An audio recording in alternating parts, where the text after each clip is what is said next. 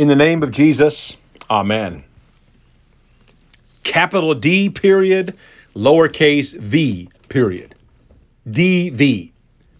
One of my professors in seminary used to write that in correspondence or on a syllabus telling us when things were going to happen. So it would say, for our last class, April 6th, we will gather DV for the final exam. It stands for Deo volente, Latin for God willing. And once upon a time was standard fare, especially among churchy folk, and most especially in official church correspondence. The impetus for that DV came from scriptures like James chapter 4.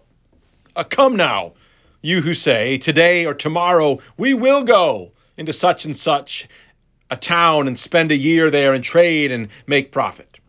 Yet you do not know what tomorrow will bring. What is your life?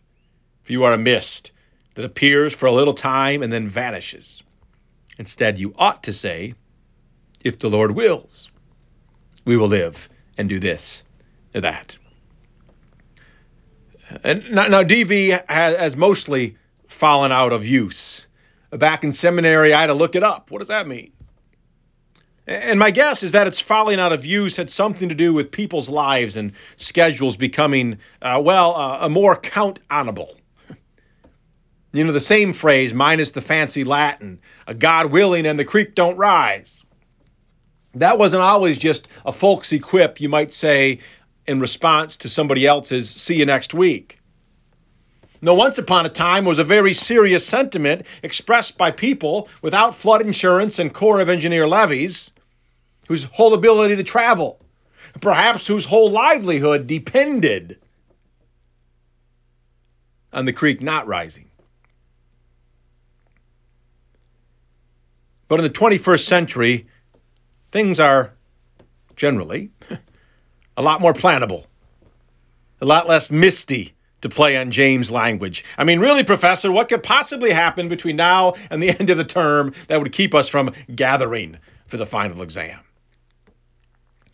For a while back then, I actually wrote DV on emails and such, but if I'm honest, that was more me trying to make people think I knew Latin. More that than a pious recognition a la St. James that my future, that our todays and tomorrows are not in our hands and that we're a lot more passive about things than we think we are.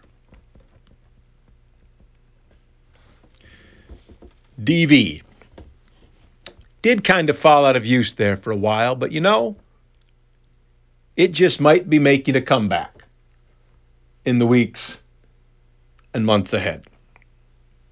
A couple of months ago, it would not have occurred to me to plop a DV on the end of a statement like, sure, hon, I'll stop at Walmart and pick up some toilet paper. But now we're a little different.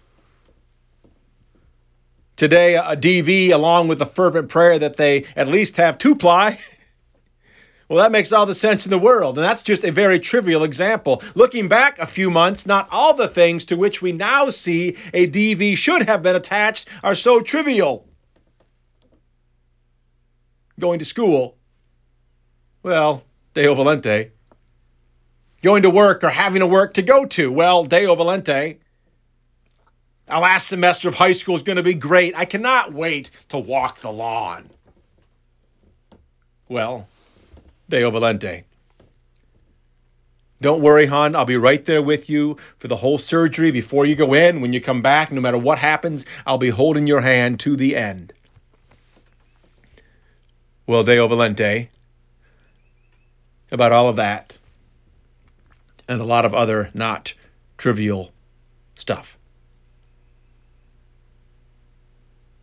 All the stuff about which we are a lot more passive than maybe we thought we were a few months ago. This Sunday is called Palm or Passion Sunday.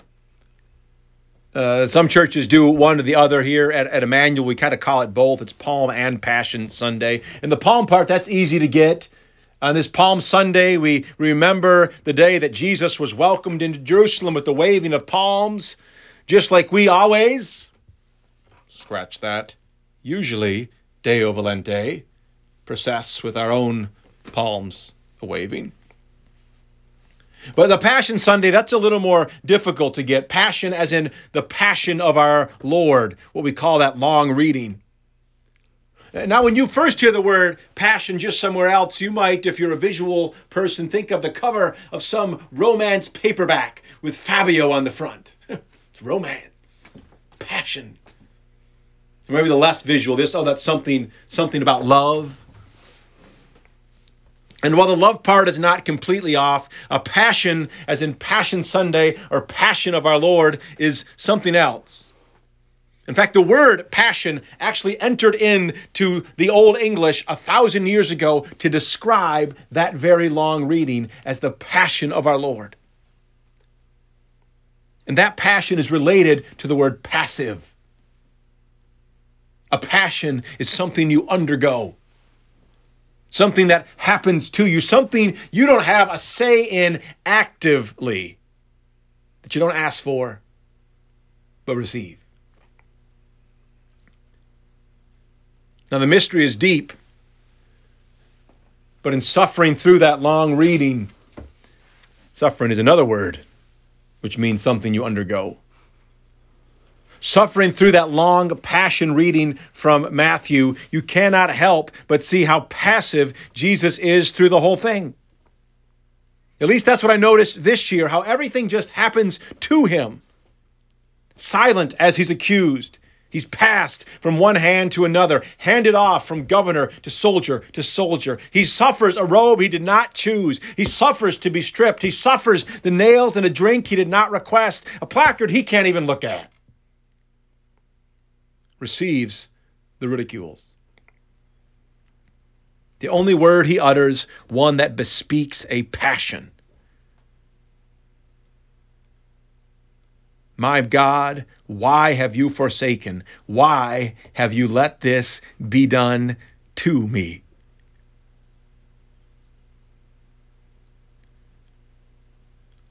Again, the mystery is deep. Talking about the Son of God here, after all. And you've probably heard the story 100 times, but we today, perhaps because we've been forced to be more passive than usual lately, today we see how passively Jesus goes through it all. How passionate in the original sense he is. A minute ago, I made a little joke about toilet paper at Walmart.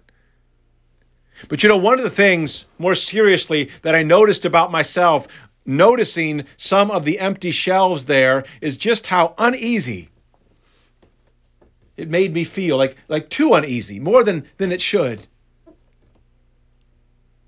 And thought to myself, even there, why is that? And in a moment of mid-Walmart mindfulness, I concluded it was that visual.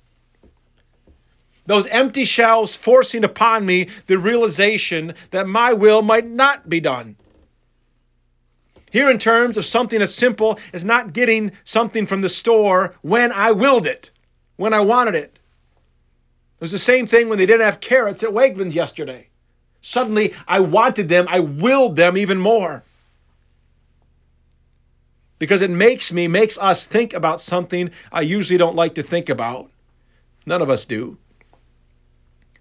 About how not in control we are of toilet paper, baby carrots, and everything else. So the deeper reason the DV has fallen out of use, perhaps. Not just because we usually can plan stuff out and get one of 30 different kinds of toilet paper. But the deeper reason is because we really don't like the reminder of all the things, much more significant than paper products, virus or not, that are not subject to a mio volente. All the stuff that might have folks saying things like, I didn't choose this life. I never thought things would turn out like this. How come I didn't get a say in this? Frankly, and all the despairs and sicknesses and others letting us down that we don't get a say in. And finally, the death we shall suffer. about the circumstances or timing of which we will not be consulted. Deo volente. Again, we did not read the whole Passion reading this year as we usually do. But if we had, you would have heard the most important Deo volente ever spoken. Jesus praying in the garden. Disciples overcome by sleep, betrayer on his way. My Father, if it be possible, let this cup pass from me. Nevertheless, not as I will, but as you will. Jesus, Deo volente. Father, your will be done. And when it comes right down to it, it's because of that Deo volente, Jesus, God's will be done, that we can say ours and be all right with it. For Jesus' whole life, his whole suffering, his whole death, it's one gigantic grace, forgiveness, and mercy fulfilled, Deo volente, God's will being done. You can say God willing because you know what God has willed and has done for you already. Because you know his passion. That's what this Passion Sunday, this Holy Week we enter into, lifts up for you and all the world to see. How he suffered, Jesus suffered the handoffs and the taunts and the nails and the spears, all the sickness and despair and dying and death. Jesus has met all those things for you because God willed it. Because God wanted it. Because God wants you now and forever to be his very own. And when you are God's very own, and anyone watching or listening to this right now who might have any doubts, you are God's very own. And when you are God's very own, when you know that you are the first and last thing God wants, God wills, well, then a Deo volente tacked onto everything, whether you get 2-ply, whether you get another day. When you know you are God's very own, Deo volente tacked onto everything, well, we can handle that. In the name of the Father, and the Son, and the Holy Spirit. Amen.